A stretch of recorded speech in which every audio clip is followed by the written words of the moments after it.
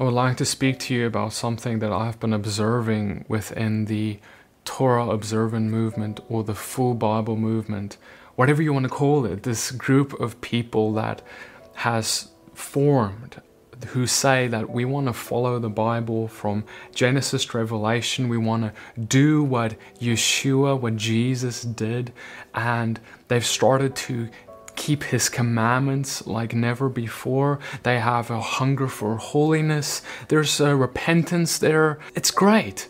And God is doing things within this group of people. But yet there is a certain subset within this group that I want to talk about here for a moment, because there is something that is happening there that is absolutely destructive in the lives of many people. Again, I'm going to talk about a subset here, not all people. So please excuse my generalization. But there is a group within this group where the Holy Spirit is dried out, where he is quenched, where he is not allowed, where he is banned. And they would not say that he is banned, but they themselves are blinded to the fact that they have unbelief that have disallowed him to move in their lives.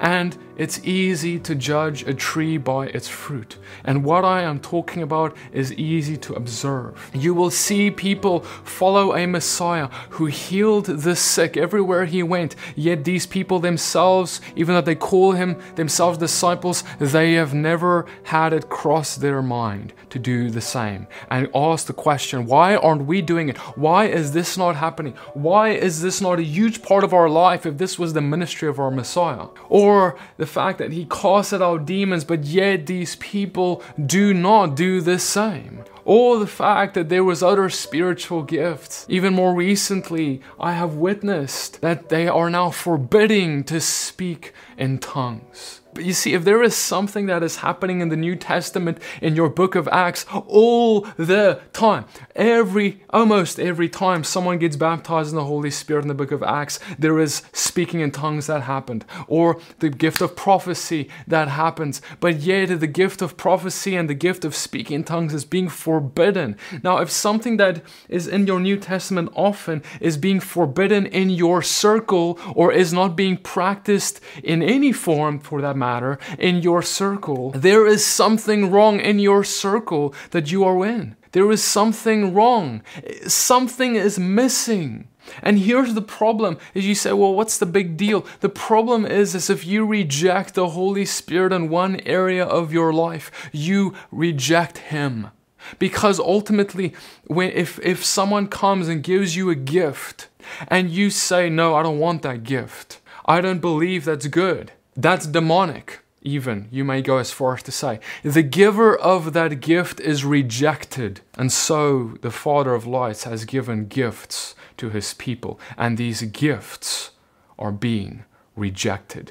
And see, here's the thing, is you want to try and control the Holy Spirit. You want the Holy Spirit to fit into your mold, your box, what you want him to do and not do. That's who he's supposed to be. The Holy Spirit departs if you try and control him. Because what God does is he says, I am in control. I am Yahweh. I am the Almighty One. My Spirit is in charge. And I do things my way.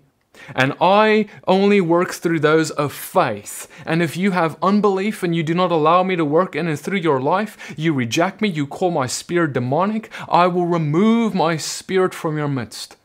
Because see, brothers and sisters, let me ask you, what are we thinking? What are we thinking? The Father has entrusted us with a treasure, the truth, to know him, to know his instructions, to be able to walk and follow Jesus' example. But yet if we go and we do not do so, we go instead and we quench his spirit. And instead what we go is we see this treasure he has given us. We say, oh, this is a treasure, but we hold it to ourselves. We don't use the gift he's given us that are designed to allow this treasure to go out to the world, and we just keep it to ourselves. And what we end up doing is we don't understand that it is like the manna from heaven, which when Israel received it, It fell, and they had to gather the manna on that day, and if they did not, it would wither away, it would melt. And in the same way, the manna has come from heaven. Yeshua has said, it is good that I ascend so that my Holy Spirit can descend upon you. Now this manna has fallen, but the question is will you pick it up? Because it is about to wither away. See, the Holy Spirit is offered to you, but you need to take a hold of Him.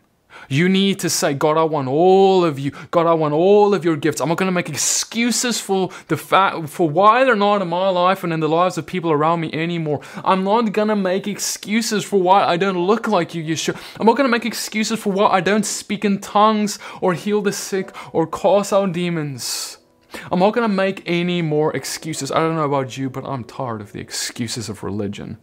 I'm tired. I cannot settle for religious appearances, doing the Sabbath day, going to your fellowship, doing your Torah studies, your Bible studies, doing all you do for appearances of religion, but then yet denying the power thereof. I don't know about you, but I cannot live that life. I cannot live that life of having an appearance of religion, but denying the power of the very one who I say I follow. And see, when we forbid people to speak in tongues against the instruction of Paul, who said, do not forbid to speak in tongues, but yet we do so, what do we say? We say this move of the Holy Spirit is not welcome in our midst because it doesn't make us feel good. We don't like the way it sounds. We say the gift of healing has ceased. We don't want anyone to pray for people like that and believe that God can heal through them immediately, instantaneously, like they did through Yeshua, because we don't like the way that is and because we don't do it ourselves. So it is a threat to us. So all we do is criticize it because we only criticize that which we do not understand.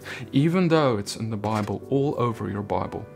Look, if you're not doing the things that aren't in your Bible, if it's traditions we're talking about, that's one thing, that's fine. But we are talking about the fact that Yeshua instructed His disciples to do the things He did. Whoever says he abides in Him ought to walk in the same way in which He walked.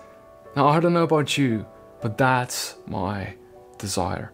And I think that it's time for us all to look at that and think, Lord, am I walking the way you walked in all of the ways that your Holy Spirit moved through you as well? Or have I been picking and choosing?